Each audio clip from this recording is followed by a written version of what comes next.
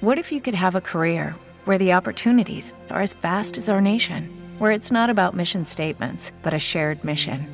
At U.S. Customs and Border Protection, we go beyond to protect more than borders. From ship to shore, air to ground, cities to local communities, CBP agents and officers are keeping people safe.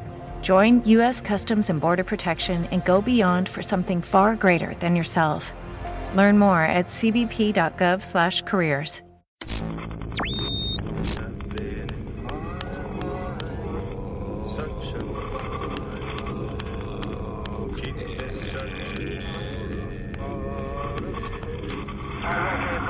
Silent breed is people! Why not? Do or do not. There is no try. All the way up with the red hot poke. Yeah, they're dead. They're all messed up. That's it, man. Game over, man.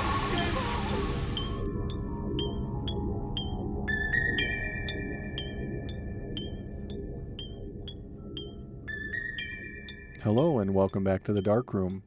I'm Paul, and this time out we're going to talk about two movies that I saw recently that really grabbed me. The first being 2009's Star Trek, and the other being 2011's, I think? Yeah, 2010's comedy horror movie called Tucker and Dale vs. Evil. Now, before we get into the movies, I just want to remind everyone that we do have email here at the Darkroom Podcast. It's thedarkroompodcast@gmail.com if you want to drop us a line and say that we're doing a good job or a bad job, or what movies you think I may get a kick out of, or we may get a kick out of talking about or watching. Whatever you want, drop us a line at thedarkroompodcast@gmail.com. And with that said, let's talk about our first movie, Star Trek, 2009. Up until this movie, my favorite Star Trek movie was Star Trek The Motion Picture from 1979. I've always enjoyed that one. I don't consider myself a Trekker. I'm not a huge Star Trek fan, or I'm not a fanatic at least. But I have watched my share of the original episodes when I was a kid on our local UHF station, Channel 50. We watched Star Trek a lot. So I've probably seen all of the original episodes multiple times. I remember the premiere of The Next Generation. I think it was after a Super Bowl, and when I was in college, they premiered the Star Trek The Next Generation, and I saw probably all of those too. I saw quite a few Star Trek Voyager episodes, which I thought was pretty good. I didn't see that many Enterprise, I think it's called, the most recent one with Scott Bakula. I've seen some of those, and it was a decent show. It's just for some reason I wasn't moved to catch them. I think as I've gotten older, I have less time on my hands to spend watching TV, so I have to be more careful with what I choose to watch. Whereas, when you're a little kid, you watch whatever's on TV, especially when it was a time before cable when you had a handful of channels. You had to watch whatever you could. So we watched a lot of Three Stooges and Harold Lloyd and Banana Splits and whatever else was on, and Star Trek was on. So you watched Star Trek, and then when Next Generation came on, I was in college, so I had some time on my hands. So I watched that. Deep Space Nine was after college, had a little bit of time, watched those more often. But with Enterprise, I'm, an adult, and I just don't get the time, or didn't get the time, to watch a lot of Enterprise. So hopefully it goes into syndication, and I end up watching more of them later. Of all of the Star Treks, though, probably my favorite, I think I was a big Star Trek Next Generation fan. I was a huge Jean-Luc Picard as captain, although I like Janeway too as a captain. Kirk is good, but he always seemed like not the smartest captain. Like he charged into every situation with his head down and without thinking about it first. At least it appeared that way. And you get a little different image of Kirk in the new movie, in the 2009 version.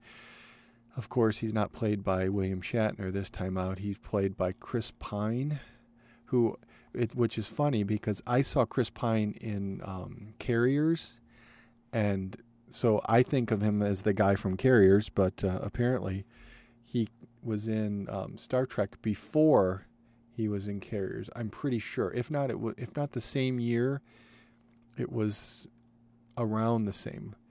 It says 2009 for both Star Trek and Carriers. So I saw him in Carriers first, so I think of him as the guy from Carriers, but I'm sure a lot of people saw him in Star Trek first, so they think of him as the guy from Star Trek. But Chris Pine plays Kirk this time out, and he does a pretty good job. Let me talk about the cast first of the 2009 Star Trek. It's, of course, directed and produced, or at least co-produced, by J.J. Abrams. And the cast, it's all the characters everyone knows: Kirk, Spock, Uhura, Bones, McCoy, Scotty, Sulu, and Chekhov. And they're all played by a bunch of young actors now. Like I said, Chris Pine plays Kirk. He does a decent job. Zachary Quinto plays Spock. He's actually really good as Spock. Uhura is played by, what's her name? Zoe Saldana.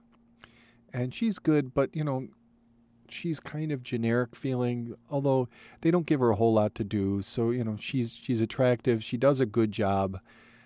She's a little tougher, Uhura, because Uhura was fairly tough in the original, but she did get pushed around a little by aliens. And in this one, Uhura was pretty tough. Chekhov's played by a really young guy. I can't remember. What is his name? Anton Yelchin. And he was pretty good. He kind of had a Ivan Drago look from Rocky. Eric Bana plays a Romulan captain who's the main bad guy named Captain Nero. Who plays Sulu? John Cho plays Sulu. And there was some controversy, at least originally when they cast him, because he is Korean. And I think Sulu's supposed to be Japanese, but I guess Abrams talked to George Takei, and he told him that Sulu was supposed to represent all of Asia on the Enterprise. So it's not a bad thing that he's Korean. It's a good thing that he's from any Asian country. So Sulu doesn't have to be Japanese, just as long as he is an Asian. That's the most important part. So John Cho was cast as Sulu, and he does a really good job. There's a part in it where he has a sword fight with some Romulans on Vulcan, and he kicks butt. So he does a good job. Simon Pegg stars as Mr. Scott, and he does a good job. He's really fun as Mr. Scott. And Scott and Bones were like the two comic relief guys in the original series. So I think he does a good job. He doesn't look as much like Mr. Scott, but he talks similar to Scotty. Carl Urban plays Dr. McCoy, and he does a pretty good job. One interesting thing about this movie is some of the actors kind of chose to play the characters almost doing impersonations or impressions of the original characters, because like Chekhov is a lot like Chekhov. He sounds like Chekhov, and he does the whole, replacing, W's with V's. So, he says Watka instead of Vodka and all that. Although I guess Abrams had thought that sounded more Polish than Russian, but they still went with that. But, so it's fun, but, he does more of a Chekhov impersonation. John Cho doesn't do a Sulu impersonation. He's just being himself. Simon Pegg, like I said, kind of does a Mr. Scott impersonation, sounds a lot like him. But I guess if you're going to be a Scottish guy and you sound like a Scottish guy, you're going to sound like Mr. Scott. Zoe Saldana, she doesn't, she just plays herself. So she doesn't, but Uhura didn't really, she didn't really do anything that stood out. She didn't have an accent or anything. She just had a very short outfit. So, but the, original Uhura was good, and the new Uhura is good too. Carl Urban does an exact impression of Bones. He even says the same lines. So, and it's funny, and it's, and if you like the original show, you'll like him, but he feels like he's doing an impression to me, which I think is fine. But, some people may be mad because they think that he's just ripping off McCoy. But it is Star Trek, and he is playing the original characters. He's playing the character from the original show. So, you can't really fault him for that, because, he's trying to be Bones, and he's, that's his interpretation is, Bones to him apparently is the, being the angry all the time and, and all that. So to him, that's important, and that's fine with me. I have, like I'm saying, I'm not faulting these guys because, for doing kind of impressions of the original characters, because I think, to me, the original actors were why I liked the original series. So these guys are bringing that to this new version. So I have no problem with it. Although, I'm sure there are people who will say, the guy who plays Bones is just doing an impression of Bones. And, I have no problem with someone saying that, but I also have no problem with him playing Bones because it made me smile listening to him. So, because exactly, when they're doing the impressions, when he's doing Bones and when Chekhov is doing Chekhov, and Mr. Scott, exactly who they are before they even say who they are. Now, Zachary Quinto as Spock kind of does a little bit of a Spock impression, but he's not doing as much of an impression as McCoy is, because he's just using the mannerisms of Spock more. He's of course all of the lines that they all say are put in their mouths from the writers, so they can't control what they're actually saying. But his portrayal is more of an interpretation. He's not doing a Spock impression. And when he plays Spock, he's really good. But he does have a lot of stubble. And I keep wondering if Vulcans have that much stubble, because I don't remember Leonard Nimoy having that much. Oh, and Leonard Nimoy is in this movie. His name is Spock Prime. He's the original Spock, because there's a lot of time travel stuff going on in this movie. And it gets a little confusing. But I'm going to talk about the synopsis in a minute, and I may read a little bit of it because it does get confusing, and I actually didn't understand a lot of it till I read the synopsis. And I'm wondering where they got some of this information from, because some of this information isn't in the movie, So they must have read somewhere to get some of it. Finally, Chris Pine plays, well, not totally finally, because Captain Pike, I want to say, who played him, Bruce Greenwood, who you've seen before. My biggest memory of Bruce Greenwood is when he played the president in National Treasure, which I really like those movies. I know a lot of people don't, but I'm a huge Indiana Jones fan, and someday I will tell the story of how I stumbled upon seeing the original at a discount, like a second-run theater, probably just, 6 months after it came out, Raiders of the Lost Ark, and my dad decided to go to a movie and said, hey, that one sounds good, and we went and saw it and didn't know anything about it ahead of time and loved it. But so that I love all the Indiana Joneses, even the fourth one that no one likes. I think it's a really good movie, and I think it definitely keeps in the spirit of the original three. And I don't understand why anyone has a problem with it. I think through the years, they've gotten a different impression of what Indiana Jones is, instead of that it's kind of wacky and fun. Just like how people hate the 3 Star Trek prequel or Star Wars prequels. I love Episode 4, The New Hope. I think Empire Strikes Back is okay. I actually enjoy Return of the Jedi a little more than Empire Strikes Back, and I like the 3 prequels myself. I think it's fun to see more stories set in the Star Wars universe, and Episode 1 gave us the greatest, or at least my favorite Jedi of all time, Qui-Gon Jinn. I think it was a huge mistake killing off Liam Neeson in the first one. Hopefully it didn't spoil that for anyone, but it's the same mistake Ridley Scott made in Kingdom of Heaven when he introduced Liam Neeson and his band of awesome Crusader Knights and then kills them all off and gives us a crappy story after that. Not crappy, but just, you go through that whole rest of Kingdom of Heaven and you think, what would this story have been like if all those guys had lived, because they were all way more interesting, and then, and plus in that movie, anyone who's interesting seems to be Ridley Scott thinks is a clown or a bad guy and kills them off. So that's the kiss of death in that movie. If you're a good character, Ridley Scott's going to get rid of you. But I think that's a visually awesome movie, I think it's an excellent movie visually. I wish I would have seen it in the theater, Kingdom of Heaven. But I think it's so good at the beginning with those Crusader Knights with Liam Neeson that it's like, oh man, I wish they would have done a whole movie with them. It'd be nice if he did a prequel and showed them crusading, those Crusader Knights crusading in the Holy Land, and I think that would have been more fun to follow them. But so there. But no, we're still talking about Star Trek.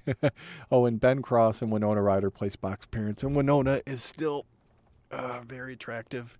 And I wish they wouldn't have killed her off as quick either, because I'm always a fan of Winona Ryder, and I wish I'm always sad that she didn't play the Don Corleone, or no, what is it? It's his daughter, is she?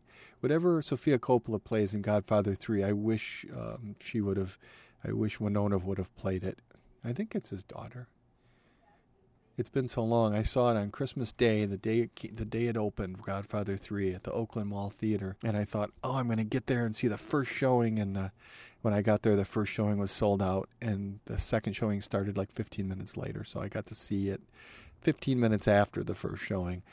But first day it opened, and I just thought, oh man, if only Winona Ryder had been in it, would have made it so much better.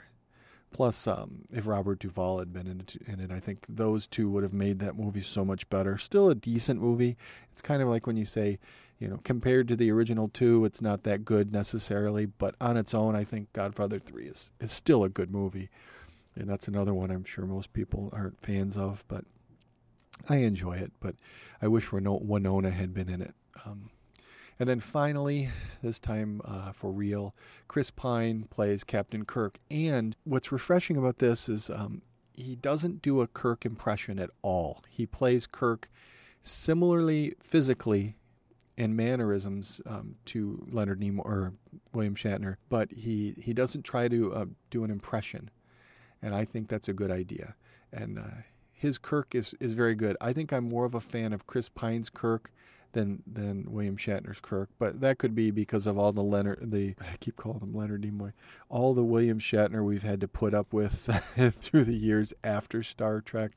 It could just be my bias because of that. But I think Pine does a good job. I think he's great in Carriers, which I think is a decent movie, and I'm a sucker for a good plague movie. I wish they would turn into zombies usually, but or whatever you call the things in 28 Days Later, which I guess are infected, not zombies. But in Carriers, they don't turn into anything, and they just get sick and die, kind of like The Stand. But I still think it's a good movie, and Pine is great in it, I thought.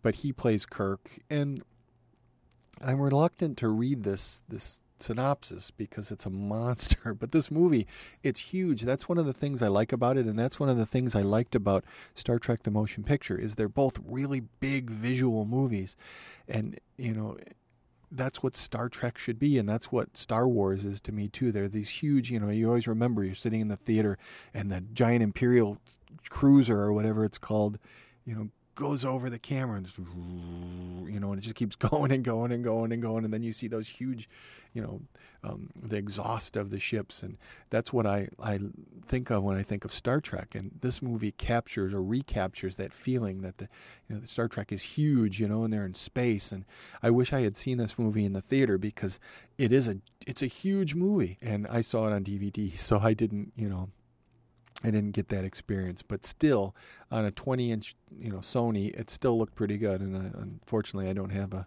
flat screen or LCD or anything. It's still an old tube TV, but I thought it was good. I really enjoyed it, and I'm lucky that I got this DVD because I have a guy I know who I met him when I answered his ad on Craigslist as a DVD seller, and he's become more of a friend and DVD seller to me, and I bought at least 1,000 DVDs from him since at $2 a piece or 11 for $20, so it knocks it down even more. And I was lucky recently that he got Star Trek, the 2009 version, so I paid $2 for my DVD, and although I was excited because it says it has a digital copy on it too, So I was going to stick it on my Zune or my iPod or both, and watch it, when I was, in downtime at work or wherever. But for some reason, almost 2 years later, the digital copy doesn't work because you have to enter a code online and all that, and it's been disabled or something since. So apparently there was a time that you had to do it in, and I didn't. But so I don't have a digital copy, but I have my DVD, so I got to watch it there, which I'm very happy with that, even though I didn't get my digital copy. But anyway, let's see. Maybe I'll jump back and forth between synopsis and just ad-libbing. In 2233, the Federation ship USS Kelvin is investigating a lightning storm in space. A Romulan ship, the Narada, emerges from the storm and attacks the Kelvin.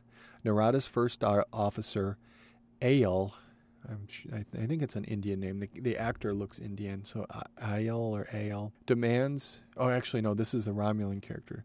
It's a Romulan name. Ael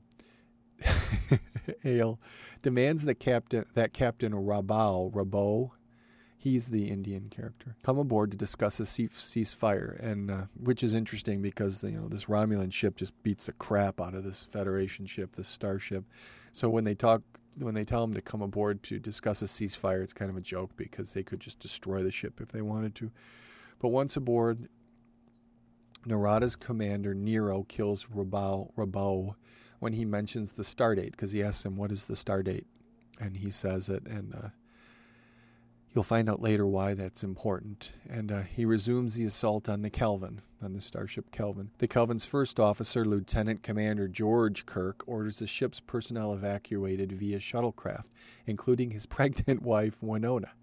Kirk sacrifices himself by steering the Kelvin on a collision course while Winona gives birth to their son, James Tiberius Kirk, aboard a shuttlecraft. And there's a misdirection in there where he calls him Kirk, the captain, Rabot, I think it is, calls him Mr. Kirk or Kirk, and you think, oh wait, is this Kirk, Captain Kirk? And it's not. It's his dad.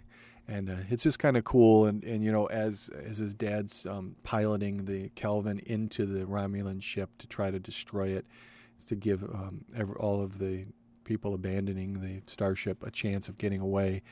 He can hear over the speakers, his wife giving birth, and they kind of name Captain Kirk. She wants to call him something, and they want to call him. She wants to call him Tiberius, and he says, "Oh no, let's name him after." Because I think Kirk's dad's dad, so Kirk's grandpa is named Tiberius, and he says, "No, let's name him after your dad, his wife's dad, which is James." So he ends up as James Tiberius Kirk, and then he crashes the ship into the Romulan ship and dies.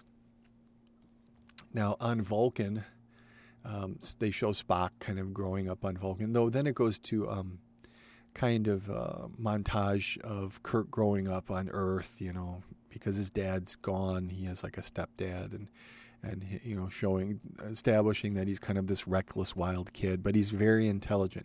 That's one thing I didn't get from the original series, that Kirk is like a genius himself, because he leans on Spock so much. Because Spock is a super genius and Kirk is just a genius. But you never get the impression that Kirk is that smart in the original series. He just seems like a football player kind of guy who's just going to lower his shoulder and run through problems instead of thinking them out. But in this movie, they go out of their way to let you know that Kirk is a genius too. He's a very well thought of cadet later on at Starfleet, and he moves up quickly, and so he deserves his success because he is intelligent. But at the same time, they kind of show Spock growing up on Vulcan and how he has issues because he is of mixed heritage. His mom is human and his dad is Vulcan, and how the young Vulcan kids, they treat him and tease him about it, and how he grows up and shows them all by being so intelligent and all of that on Vulcan. And he is invited, because of this, he's invited to join this prestigious Vulcan Science Academy, and he seems like he's going to do it. But when they say, it's admirable or something that he accomplished so much given the disadvantage of his mother, and he kind of, his human side kind of kicks in, And he says, kind of a screw you. He tells them, thanks, but no thanks. Instead, I'm going to join Starfleet. And they tell him, well, no Vulcan has ever, refused joining the Vulcan Science Academy when it's been offered. And he says, well, the record still stands because since I'm half human, it doesn't count, basically. So he gives them a screw you and joins Starfleet instead. Now, while all of this is going on, a couple years go by, and Kirk and Spock end up at Starfleet Academy, but, Spock raises really quickly because he is so smart.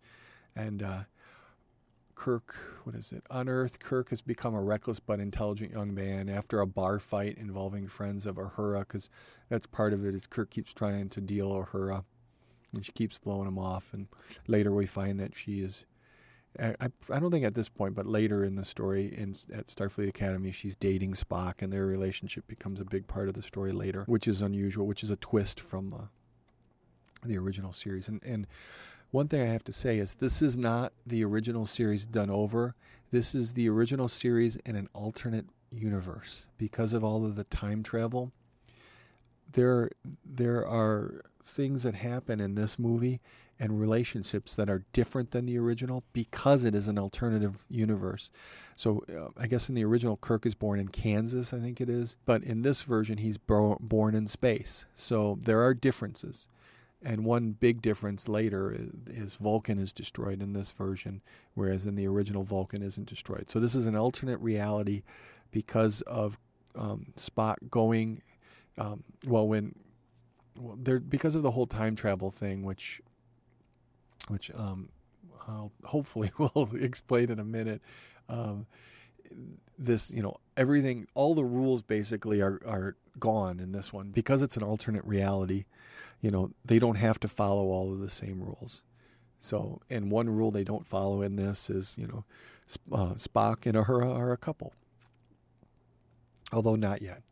After a bar fight involving friends of Uhura, Starfleet cadet Kirk, Uhura, who is a cadet at Starfleet at the time, Kirk meets Captain Christopher Pike, who encourages him to enlist in Starfleet Academy, which he does. He takes that recommendation, kind of a challenge from Pike, and he joins Starfleet.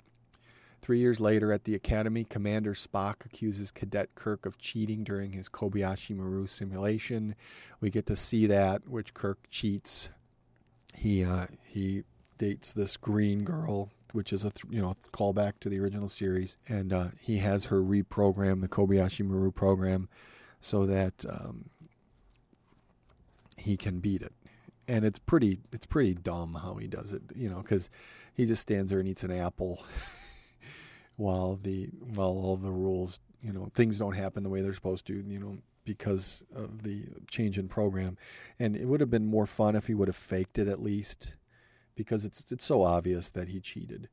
But that's how Kirk and Spock meet, because Spock created the Kobayashi Maru as a way for future leaders and Starfleet to learn what it's like to be in a no-win situation or see what it feels like to lose, and Kirk doesn't like to lose. So Spock accuses him of cheating, which he did, and they have a hearing where Kirk is going to get in trouble, and that the hearing is interrupted when Starfleet receives a distress signal from Vulcan, and conveniently the fleet is out of range of Vulcan. So what they do is they take all of the cadets at Starfleet and put them on ships that are in orbit around Earth and send them to Vulcan to fight whatever's happening or to rescue people or whatever, because they don't know what's going on. They don't think it's an attack. They think it's a natural disaster at this point. And while they're en route to Kirk is basically suspended because of the whole hearing, and until they can finish the hearing, he's suspended. And Bones sneaks him kind of sneaks him using a technicality onto the Enterprise, and it's kind of a humorous thing because he infects Kirk and tells the guards that he has to take him aboard the Enterprise to treat him, and it's like all of these weird side effects from what he infected him. He has all these like his hands swell up, and it's pretty gross but funny at the same time. And while they're en route to Vulcan, Kirk realizes that this is what's happening to Vulcan is the thing that happened when his dad was killed 20 years ago, or however many years it is. Does it say? 20. It's like 20 years earlier his dad is killed because he's not very old. And then he realizes like the lightning storm on Vulcan is similar to the one when he was born. So he convinces Captain Pike to raise his shields before he gets to Vulcan. So when they get there, their ship won't be destroyed, because when they come out of warp, Vulcan is surrounded by debris of starships that have been destroyed by the Romulan ship that's there that destroyed the Kelvin in the beginning of the movie. The Enterprise arrives at Vulcan to find the rest of the fleet destroyed and the Narada drilling into Vulcan's core, which is kind of interesting that they lower this drill from space to drill to the core of a planet to destroy it. After the Enterprise is attacked by the Narada, Pike surrenders because there's still no match for this ship, which I think turns out to come from 128 years in the future, so they have more advanced weaponry, although they are a mining ship. So I question why a mining ship has that kind of weaponry, but it helps the story move along. Pike surrenders just like the captain in the beginning did, gives Spock command of the ship, and promotes Kirk to first officer. So Spock is now in charge, while Pike is on the Romulan ship. While this is happening, Kirk, Sulu, and the original chief engineer Olsen do a space jump. They jump from Pike's shuttle as he's going over to the Romulan ship in these spacesuits, and they free fall onto Vulcan, which is pretty cool. And they land on the drilling platform that's drilling into Vulcan. And of course, because Engineer Olsen is wearing a red shirt, he's disposable, and he's immediately killed by the drill. He goes into the laser beam kind of and is vaporized, which is good because it makes way for Scotty to be the chief engineer not long after. And when they're on the drilling platform, Sulu and Kirk fight with these big, tough-looking Romulans. Romulans kick butt in this movie. They're tough-looking guys in this version of Star Trek. And Sulu does some cool sword fighting, and this is the beginning of everything being way up in the air in Star Trek, because they're on this drilling platform, and it's pretty. I'm not a big fan of heights, and so I'm uncomfortable watching it, but it is visually very cool. But Kirk and Sulu, beat the two Romulan guards kind of, and throw them off the edge of the drilling platform and disable the. This is where we first get to see Kirk's problem-solving skills by disabling the drill. But this, unfortunately, doesn't stop the Romulans from destroying or continuing with their plans to destroy Vulcan, because they have something called red matter. And they release the red matter into the hole because they've already reached the core by the time Kirk stops it. So they release the red matter into the core, and it creates an artificial black hole which swallows up Vulcan and kills most of its inhabitants. Although before this happens, Spock beams down to the planet and rescues the Vulcan High Council and his dad, but his mom is killed right as they're being transported. While that has happened, after Pike reaches the Romulan ship, he's tortured by Captain Nero, played by Eric Bana, who is really good. I didn't recognize him. He's torturing Pike to get Earth's perimeter defense codes so that they can now go to Earth. And at this point, Kirk has been stranded on a planet called Delta Vega because he tries to get. He has a disagreement with Spock because Spock is now captain of the ship, and Spock wants to go back to. He wants to rendezvous with the remaining Starfleet ships, and then attack the Romulans altogether. And Kirk disagrees that they should attack now because, they're going to kill Pike and all that. And so, because of the disagreement and because Spock is captain, they drop Kirk off on this cold planet, like in is it Return of the Jedi? Or is it Empire? I can't remember. But Hoth, I think it is the ice planet. But you wonder why they did it, because I don't think Kirk would have survived. Really, he gets chased by these pretty pretty huge, scary creatures, and I think he would have died. But of course he's saved by someone on the ice planet, and it turns out to be Spock Prime, played by Leonard Nimoy. And when you see him, it just brings a smile to your face to get to see Leonard Nimoy playing Spock again. And it's very interesting because Spock has to tell Kirk who he is, and that he's from the future. He explains to him that he and Nero, the captain of the Romulan ship, are from 129 years in the future, where Romulus is threatened, that's the home world of the Romulans, by a volatile supernova. So Spock in the future tries to use red matter to create a black hole to stop the supernova, but when he fails, the blast destroys Romulus, killing Nero's wife and family, the Romulan captain. So the Narada attacks Spock because, they get revenge for him failing to save their planet. And they're both caught in the new black hole that the supernova and the red matter create. And they're sent, flying through time, basically. Because in this version of Star Trek, black holes are time travel doorways, basically. And what is it? Spock is sent. They sends them back in time. What is it? Nero. Oh, and it's weird because the Romulan ship is sent like 28 years or something further back in time than Spock. Because when they come back in time and kill Kirk's dad, they have to wait like 20-something years for Spock to come through the wormhole so that they can kill him. Or what they do is they don't want to kill him. They want to make him watch the destruction of his home planet. So because they had to watch, Romulus, be destroyed by the black hole, they want Spock to watch Vulcan be destroyed by a black hole that they create with the red matter. So that's how, when they're waiting for Spock, he finally comes through the wormhole. They abandon him on Delta Vega. They abandon Spock there, and that's how he meets up with Kirk.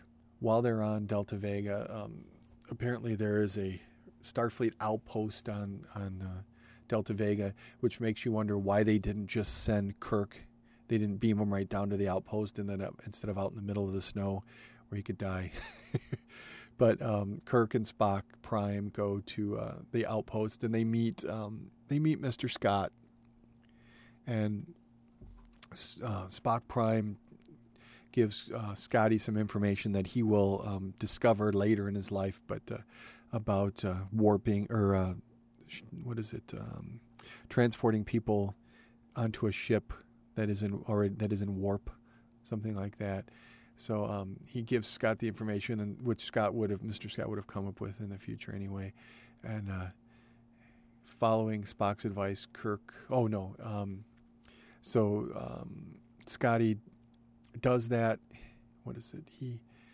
He beams himself. Mr. Scott beams himself and Kirk onto the Enterprise, which is whizzing towards those other Federation ships, so that then they all can attack the Romulus ship together.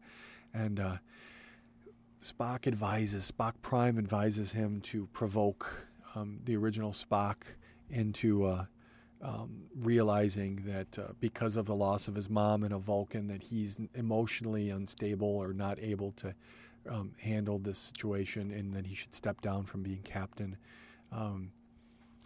And Kirk provokes him. Spock beats the crap out of him and is choking him till he realizes that Kirk is right. And so Spock,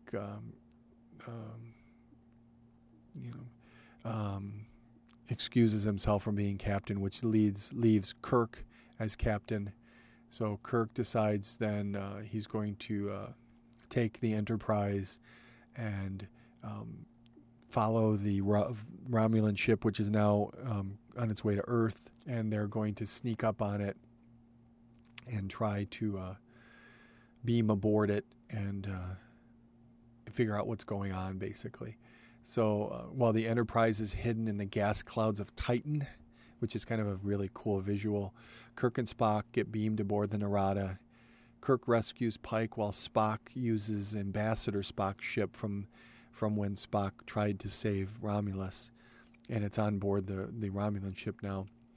Spock flies that out of the Romulan ship and goes to destroy the drill that they're using to drill now into the core of Earth so that they can release the red matter and create a black hole there.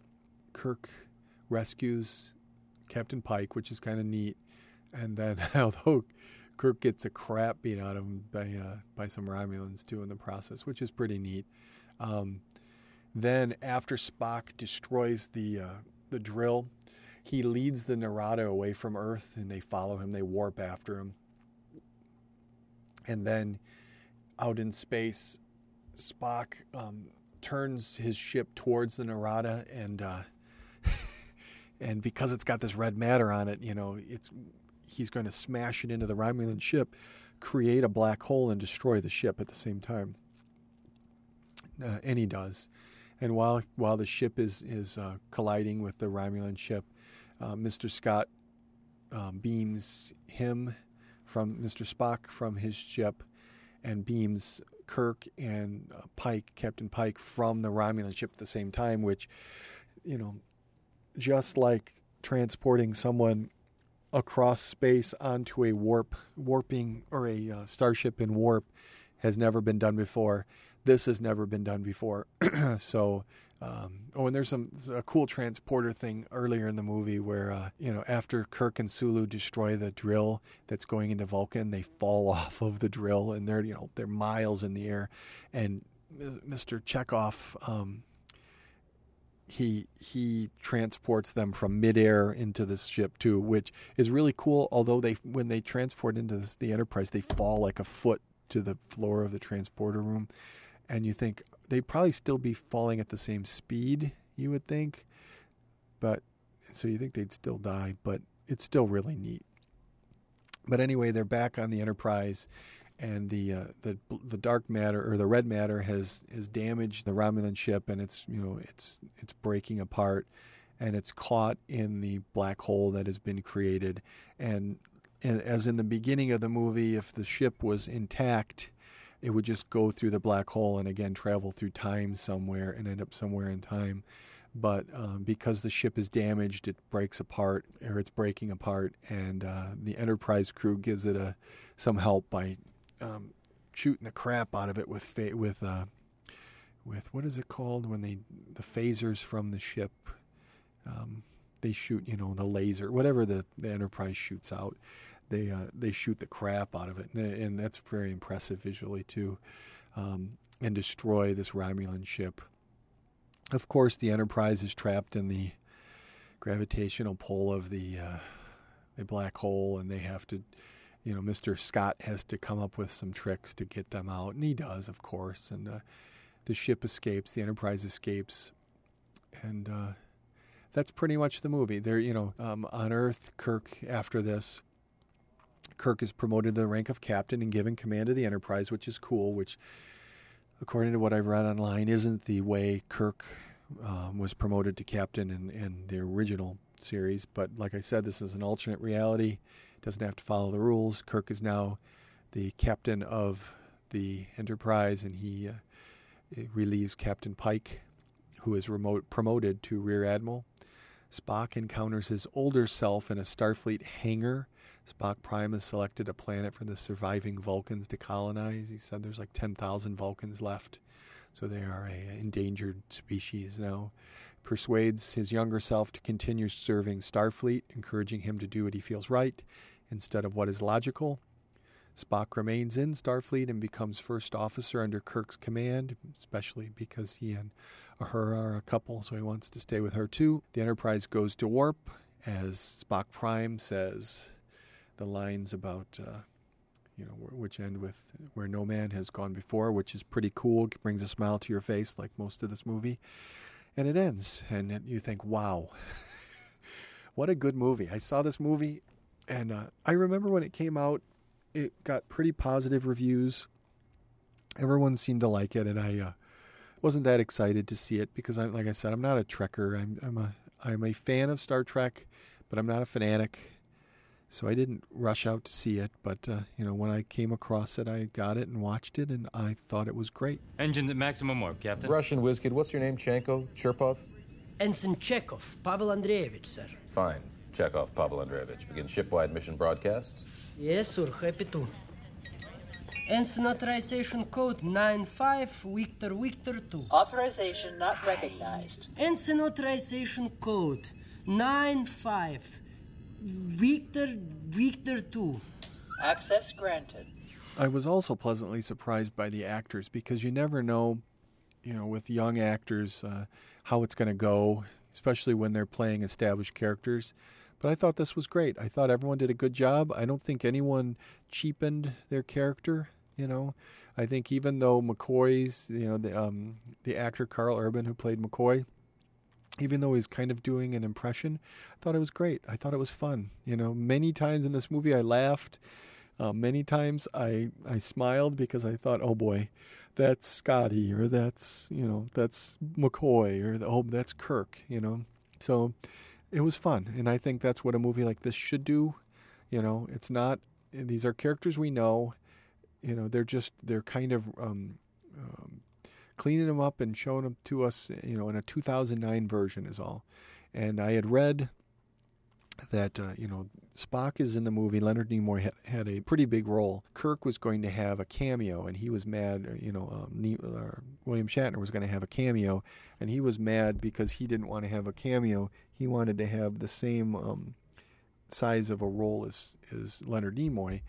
And they thought it would be, and ultimately Leonard Nimoy agreed, it would kind of distract from the movie because Kirk apparently had been killed in the previous movie, something like that. And so this would be like the rebirth of Kirk or resurrection of Kirk. And I don't remember because I've seen all the movies, but I don't remember all of them. I think it was the one with Malcolm McDowell that he got killed in. So, but I don't remember. I'm not a fanatic. I think they're fun, and I enjoy them. So that was some controversy, that Shatner couldn't be in it, and it's sad that he couldn't do his cameo because it would have been even more fun if he had been along for the ride. But he has his reasons, so I have to respect that. So, but overall, I can't complain about this movie, and I'm excited about the sequel to this movie because I think. J.J. Abrams has a good handle on what makes Star Trek great. And, instead of making it smaller, he made it bigger. And I think that's fantastic. One thing I learned about when I was looking up this information about this movie is I looked up some information about Star Trek the Motion Picture. And apparently Gene Roddenberry was trying to get a new series off the ground. In 1975, I think it was, 1975, it turned out, I think it was Close Encounters. Because of the success of Close Encounters, Paramount realized that science fiction movies other than Star Wars could do well financially. So they canceled the new Star Trek series, which was going to be called Phase 2, and instead decided to make a movie, which is cool. And I think, although I guess what they did was they kind of took the pilot episode and reworked it. This is from what I understand. I could be totally off. Into Star Trek the Motion Picture, which I thought was fantastic. The only weak point in that movie I thought was the costumes I didn't care for. They got the costumes better later in the movie series. I thought it was good. Visually, I loved it, and that's another Star Trek that I did not see in the theater from what I remember. I think I saw it when ABC showed it, and I thought it was fantastic. Everyone complains and that it's boring and long and silly, and I thought, taking the Voyager probe and using it like that, anchoring Star Trek in reality, I thought was a fantastic idea. I don't know why anyone doesn't like it. And the whole Voyager thing, I just thought that was great. I think in the Star Trek universe that could have happened, So I don't understand why not no one, because a lot of people liked it, but I don't understand why there was the controversy over the first one, because I prefer it over 2. And like I said, it was my favorite, just like Episode 4 of Star Wars was my favorite. The motion picture was probably my favorite till this new one, till the 2009. And I can't say the 2009 one I like more, because because of nostalgia and everything, I'll always like motion picture better than this one. This one's good, and I love Star Trek the motion picture. I don't understand the controversy, though I was going to save it till talking about it till later, towards the in the goodbye section of the show. I saw another movie that had similar controversy to Star Trek the motion picture, and it's Lady in the Water, and by M. Night Shyamalan. And when this movie came out, I remember that people were not very kind to it critically. I didn't rush out to see it because I loved Sixth Sense. I thought Signs was fantastic. It's my favorite M. Night Shyamalan movie, probably because of Mel Gibson, who, like I had said in a previous show, I feel a little guilty still being a huge fan of Mel Gibson, and a little hypocritical because I'm not a fan of Michael Vick because of his dog torturing and murdering, and I'm violently opposed to Michael Vick, but I'm still a fan of Mel Gibson, and I think that's somewhat hypocritical, but I can't help it. I've got decades of loving Mel Gibson in roles, and I don't have that long of caring about Michael Vick, so I guess it's easier to hate Michael Vick. But I loved Signs. Unbreakable is probably my second favorite. It probably goes Signs is my favorite, Unbreakable is my second favorite, and Sixth Sense was my third favorite till I saw Lady in the Water, and Lady in the Water is probably my third. Sixth Sense is my fourth favorite M. Night Shyamalan movie. The Happening I can't watch. It's too gross. I have it. I came across it just like I came across Star Trek 2009. I paid $2 for it on DVD or less, just a little under $2. And I have it, and I tried watching it, and it's just so gross. But listening to the HMPod.com guys talk about it on the HM Movie Show, I think it's called, made me want to watch it again. They're actually who got me to watch Lady in the Water. Listening to them enticed me into watching Lady in the Water, and I thought it was fantastic. And I'm hope to go into it in depth in another show. But The Happening, like I said, I can't watch. And The Village didn't grab me, and I think that's why I didn't watch Lady in the Water, because I was thinking, I'm lukewarm on The Village.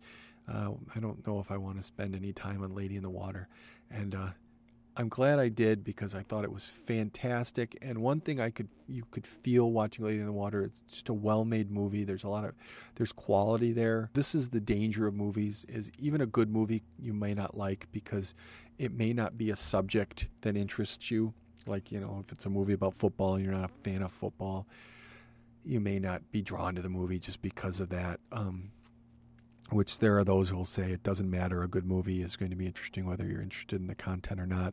I disagree. I think a lot of times the content is what draws you to give the movie a chance. And, you may not be drawn to a movie if it's a topic that you don't care about.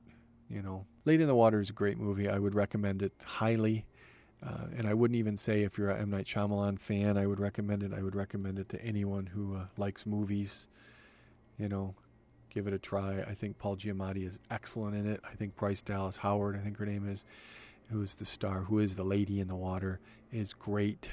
I can't tell if she's attractive or not. I think she has the facial structure to be attractive, but I can't tell. It's like in this movie, the way she's her look is in this movie, it's hard to tell if she's attractive or not, but I've heard she's attractive in other movies, but she has that confused, innocent look in this movie, so it's hard to tell.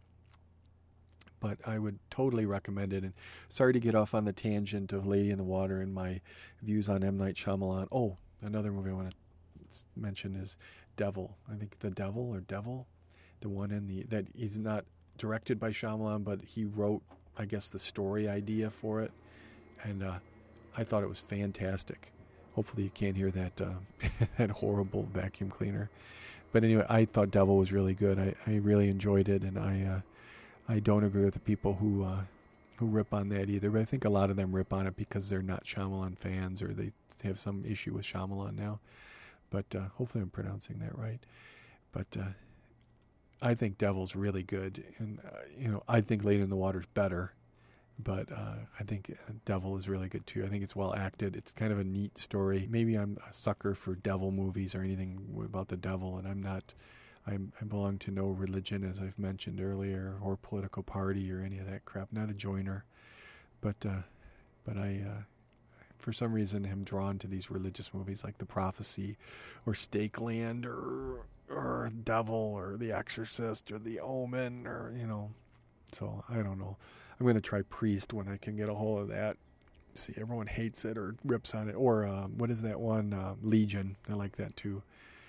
So there.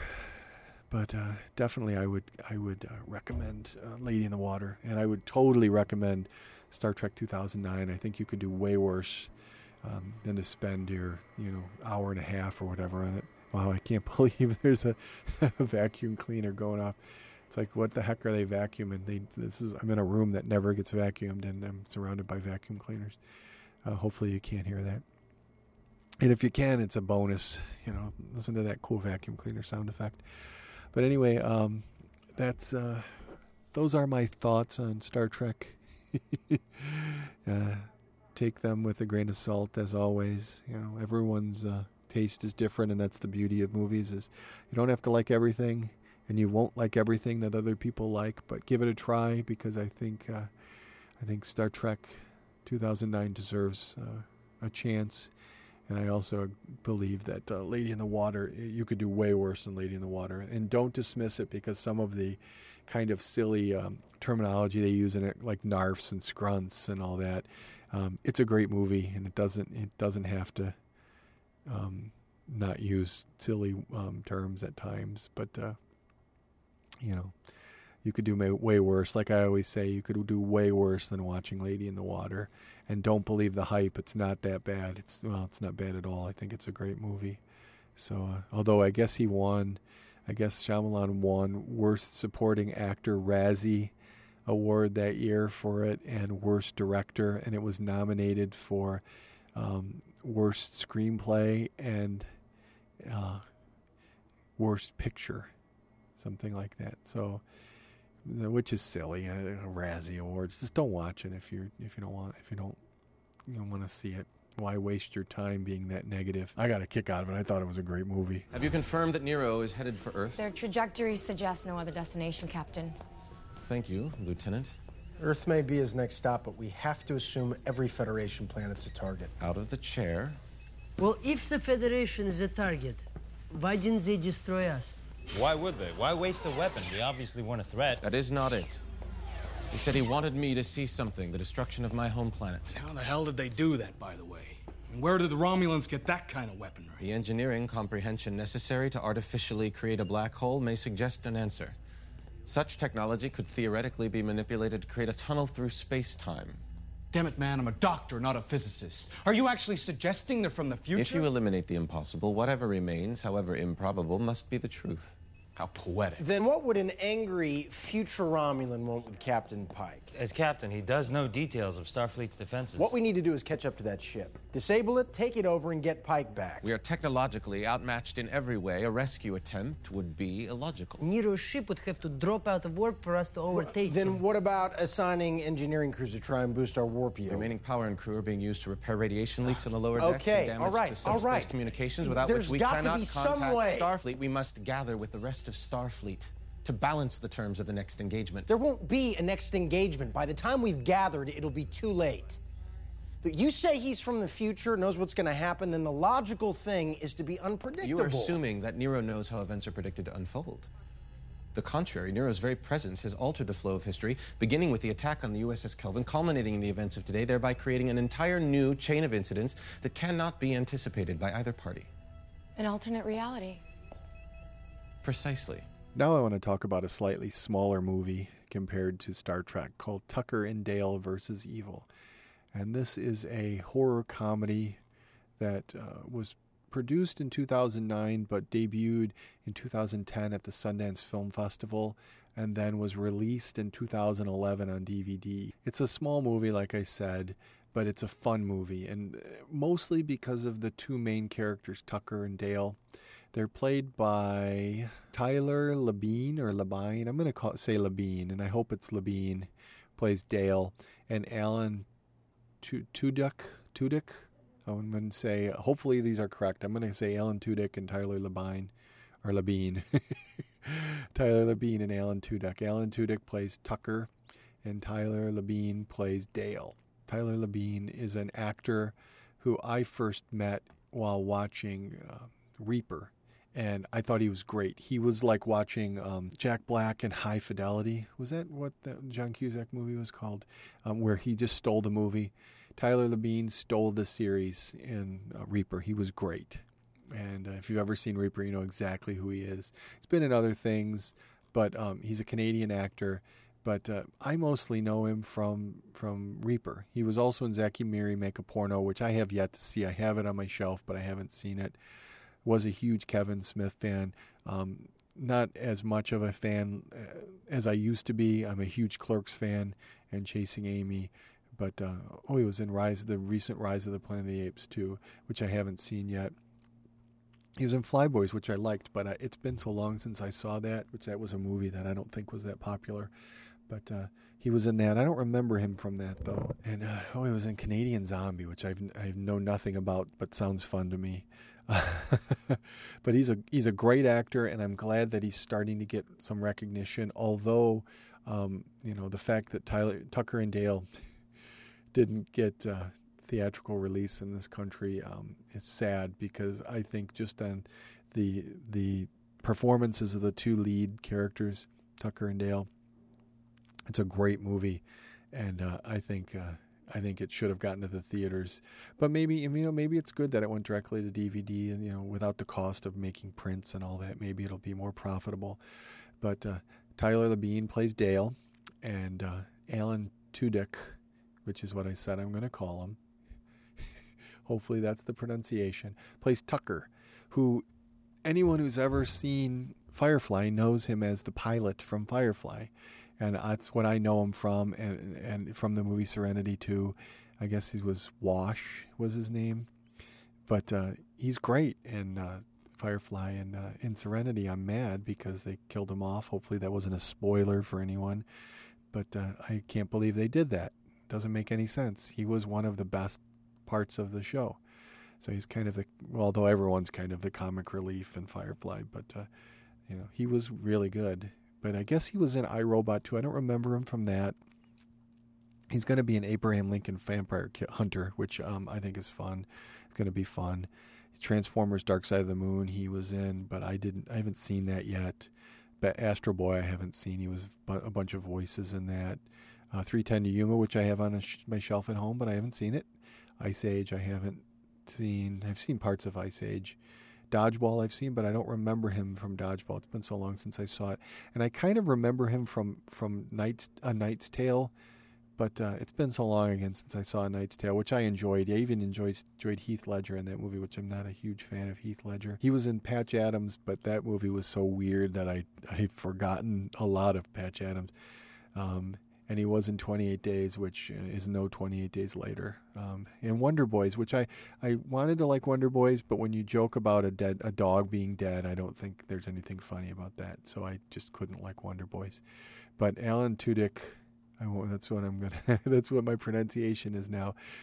He's a great actor too, and he and Tyler Labine are fantastic as Tucker and Dale.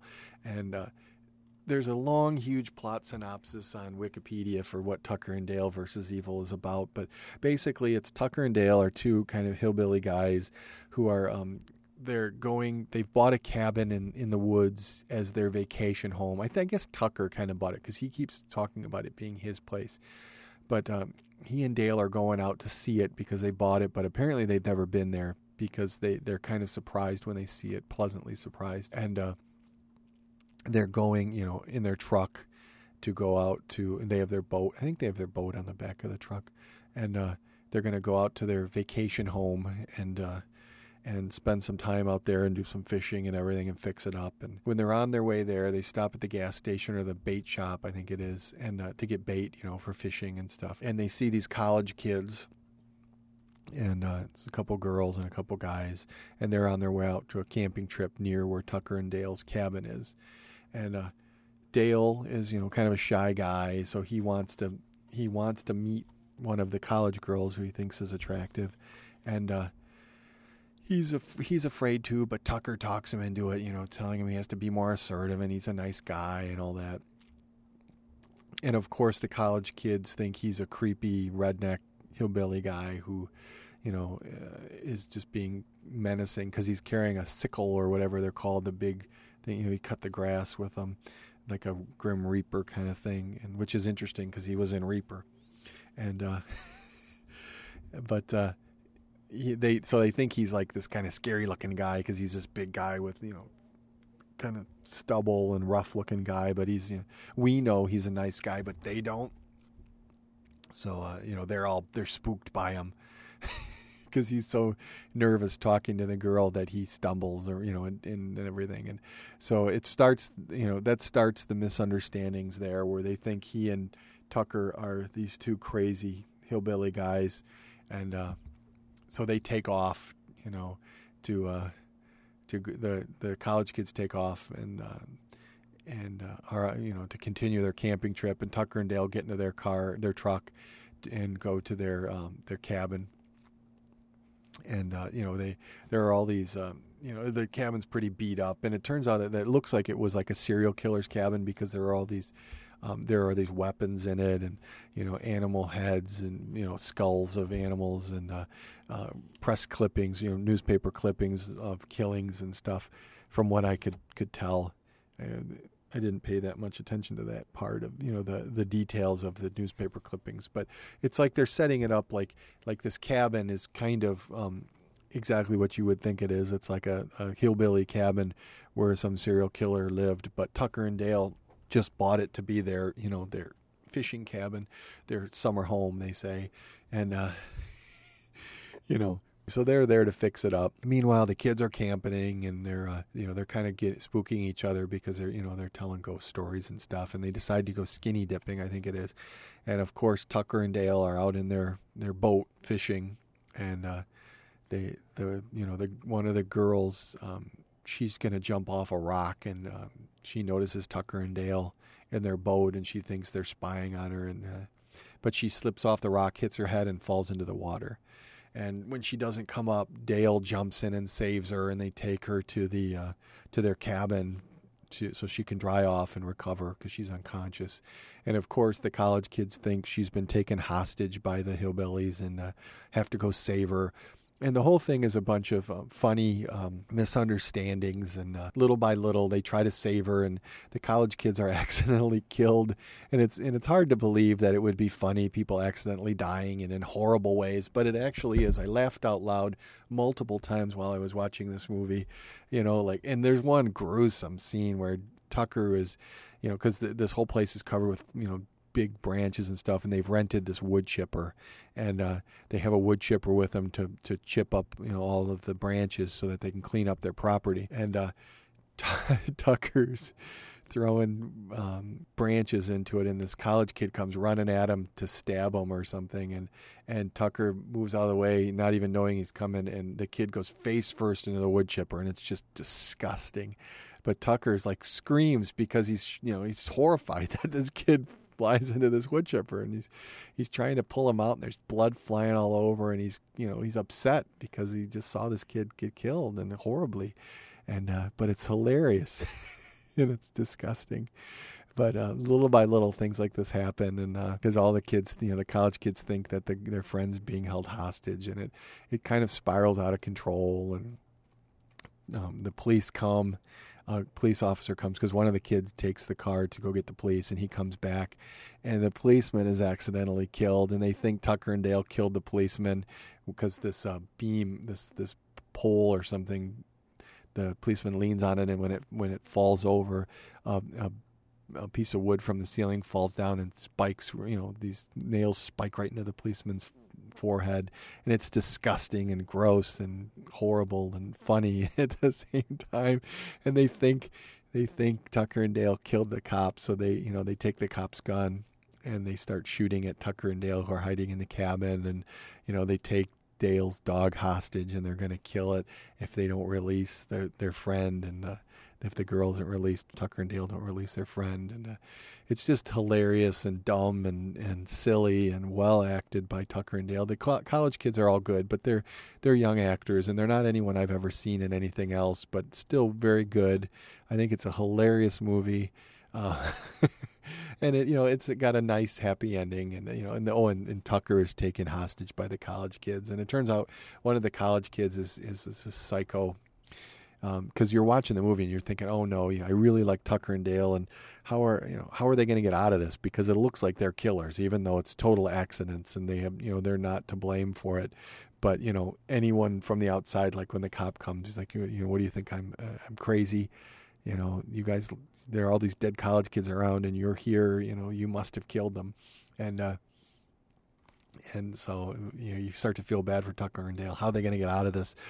But spoiler, they do, which is great because I like a happy ending in a movie, and I like when characters I like, don't get in trouble. So, but Tucker and Dale versus Evil is a great movie, and a lot of people from podcasts I listen to have picked it as their best of 2011. I don't know if I could ever pick something as best of 2011. I like a lot of movies, but Tucker and Dale is fantastic, and the two guys, Tyler Labine and or Labine, however you want to say it, and Alan Tudyk. Or Tudyk, I want to say Tudyk, as Dale and Tucker are fantastic. The girl actually is really good too. I think it's Katrina Bowden, but I'm not positive. Allison. So that she's the character Allison, Katrina Bowden. I don't know what else she's been in. Let's see. She's been in Piranha 3. She'll be in the Piranha 3DD sequel to Piranha 3D, which I thought was fun, but a little gross. That's it. That's all she's been in that I know, that I've heard of. Oh, she's been an Ugly Betty in 30 Rock. I guess she's a big character on 30 Rock, but I don't know. I seldom watch 30 Rock. If I'm going to watch a TV series, I'm a huge Big Bang Theory fan. So, which I know probably sounds nerdy, but I still like it. So, but give Tucker and Dale versus Evil a chance if you come across it. It's a fun movie. It is a little graphic. So if you're not a fan of gore, there is some gore in it, but it's still funny. And the credit sequence part, there's this kind of dancing stuff in it. And so like there's a guy impaled on a branch, but then he starts dancing to the credit music. So, it makes, to bring home the fact that no one was hurt in this movie, even though these kids died in the movie, it's just a movie. But I'm looking forward to Tyler Labine, is it? Or Labine? I'm looking forward to his next, whatever he does next, because I think he's great. He totally steals the movie. He's the Jack Black of the movie, and I say that because he's similar in physical appearance to Jack Black. He's not the same in style. Jack Black is kind of the over the top, in your face kind of guy, and Tyler Labine is not that. He's just the witty, funny kind of big guy. And speaking of Jack Black, my son has become a huge Kung Fu Panda fan, although we've never seen the movies. There's a TV series version of it called Kung Fu Panda Legends of Awesomeness, which we've become huge fans of, and Jack Black continues to do the voice of that, and it's a great series. If you get a chance, watch. If you at all like animation, Kung Fu Panda Legends of Awesomeness is a fun show. Like I always say, you could do much worse than watching that. But Tucker and Dale, and I always end up talking about one movie or show and end up talking about two. Tucker and Dale versus Evil is great, and Kung Fu Panda Legends of Awesomeness is fun too. Oh, hot dog, Tucker, have you ever seen anything like that in your life? There's nothing so special about them. They're just your average college girls. There's nothing average about that. You know something, Dale? She's just human. Why don't you go over there and talk to her? Talk to her? What in the world would I say? Heck, tell her that you got a vacation home. That ought to impress her. Are you out of your mind, Tucker? These are college girls, okay? They grew up with vacation homes and guys like me fixing their toilets. You gotta have some faith in yourself, man. Girls can smell fear. Now, come on. You are a good-looking man. More or less. You got a damn good heart. Yep. I mean, that's two things right there. Now, go on. Get over there. What's the worst that can happen? You know something? You're right, Tuck. I'm gonna go do it right now. All right, I see it. Okay. All right, wait, hold. All right, no. Whatever you say, just smile and laugh. It shows confidence. Okay. You got it, man.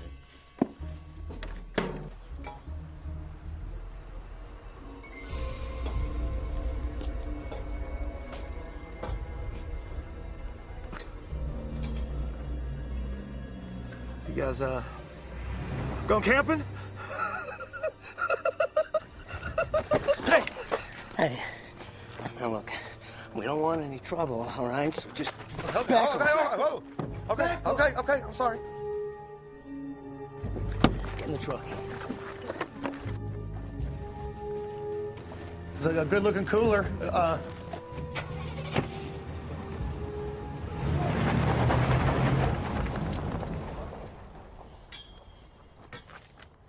told you, Tucker. I'm a 0 with the ladies. They hate my face. Now, finally, to wrap the show up, I just wanted to mention a couple things. I recently saw a movie called Vanishing Point, which came out in 1971. And an interesting story about that is when I was a kid, my mom and dad used to go out and get a babysitter, and they'd go to a movie and dinner. And one movie they came back from, my mom was furious, complaining about it, how horrible the movie was. And all she could say was it had some girl riding a motorcycle naked. And it's like, what kind of garbage is that? Some girl riding a motorcycle naked? That's disgusting. And I was, in 71, I was 4. So, or no, 3, 4. Yeah, 4 in 71. And I can remember that vividly, her complaining about that movie. And I'm surprised because I always thought it was Easy Rider. And having seen Easy Rider multiple times, I just thought, I never see the naked woman riding the motorcycle. What happened? Maybe it was cut. And because up until recently, I still had the idea that it was part of Easy Rider. And it's not. It's Vanishing Point, which is an interesting movie from 1971, a very car-oriented movie, a lot of driving, visually great movie. A little confusing story-wise because it is kind of cerebral, I guess you'd describe it as. And I don't want to get into it too much here because I just caught it on IFC, and I'm no expert on it or anything. I haven't done a lot of research on it, but I thought it was a fun movie, and I'm just excited that now I can put a movie to that idea because I now know what movie my mom was talking about. And the girl that was riding the motorcycle, her name is Gilda Texter, and I don't think she did much film-wise other than that, but she is now a costume supervisor, and she did costume supervising on Romancing the Stone, Air America, Snake Eyes, The Green Mile, Garfield the Movie, and Herbie Fully Loaded. She was costumer for Herbie Fully Loaded, and The Majestic, which I really like. So this girl who was naked on a motorcycle, who looked fantastic naked on a motorcycle, I have to say, in 1971, is now an accomplished costume supervisor. So I just thought that was interesting, that from way back then, remembering that, I could actually put a name to what that movie is. So I just wanted to pass that along because I thought that was interesting. You know, that I for some reason always thought it was Easy Rider because you think motorcycle, you think Easy Rider. So, but I was wrong. It is Vanishing Point, and I now know that. So, and give Vanishing Point a try if you ever run across it, especially if it's on IFC or something. It's an interesting movie, visually very well done. Although there's a 1970 Dodge Challenger that the guy drives. Barry Newman is the lead actor, and he plays a character named Kowalski. And he drives his car, and he's transporting it across country for this car transport company, and he keeps getting smashed into and banging into stuff in it. And all I could think was, this isn't his car. He's going to deliver this car, and he's going to get in trouble because it's not his car, and it's going to be all smashed. But turns out in the end it doesn't matter anyway. Hopefully I didn't spoil it for you, but it's not a super happy ending, but it's kind of a 70s ending, I would think. Kind of reminds me of the end of Butch Cassidy and the Sundance Kid, which I saw as a little kid at the Galaxy Drive-In, and probably was way too young to see that at the time because it was pretty intense. But, you know, it wasn't that intense, I guess. But I probably was still too young to see it, just like I was too young to see Death Race 2000 in the theater when I was a little kid. which I saw at the same drive-in as a kid, and my mom made us lay in the back seat and go to sleep because there was nudity in it. Although Butch Cassidy and the Sundance Kid was 69, so I was 3 probably, or 2. I don't know if Butch Cassidy and Sundance Kid would have come to the drive-in right away. Maybe it came in 70 because I would have been 3 then. But I remember the ending of Butch Cassidy and the Sundance Kid. So I probably shouldn't have been seeing that one at the drive-in when I was 2 or 3. But definitely, it was 75 was when Death Race 2000 came out. So I was 8 in that movie. So I guess it was a little more appropriate seeing the nudity in that movie at 8 than seeing the violence in Butch Cassidy and the Sundance Kid at 3. And I have to say the nudity in Death Race 2000 was great. Almost as well, similar to Vanishing Point. Although Vanishing Point, the nudity isn't as drawn out as in, I don't think, as in Death Race 2000. But both are pretty high quality nudity. If you like that kind of thing, not that there's anything wrong with that. I would recommend the nudity in both. Hopefully, I haven't alienated any female listeners, but it's all in fun, and they're both. If you've seen Death Race 2000, it's while Vanishing Point is kind of a serious movie, Death Race 2000 is anything but. So, it's a Roger Corman movie, produced by Corman, at least directed by Paul Bartel, who is a fun actor and a decent director. Death Race 2000 cannot be taken seriously. That's the first place I ever saw Sylvester Stallone and Mary Warrenoff, is it? What is her last name? Warrenoff, who I really am a big fan of. And that's another movie, Death Race 2000, that I would totally recommend catching. A fun movie. Again, kind of gross, but not as graphic, because it's so campy. Not as graphic as it could be for the subject matter. But anyway, that's it for another edition of The Dark Room. Again, our email address is thedarkroompodcast@gmail.com. Drop us a line if you have any comments or questions or suggestions. Everything is appreciated, and I hope you enjoyed the show. And again, until next time, go watch a movie or read a book. Space, the final frontier. These are the voyages of the starship Enterprise. Her ongoing mission, to explore strange new worlds, to seek out new life forms and new civilizations, to boldly go where no one has gone before. Lucky Land Casino, asking people, what's the weirdest place you've gotten lucky? Lucky? In line at the deli, I guess? Aha, in my dentist's office. More than once, actually. Do I have to say? Yes, you do. In the car before my kids' PTA meeting. Really? Yes. Excuse me, what's the weirdest place you've gotten lucky? I never win and tell. Well, there you have it. You can get lucky anywhere, playing at LuckyLandSlots.com. Play for free right now. Are you feeling lucky? No purchase necessary. Void where prohibited by law. 18+. Terms and conditions apply. See website for details.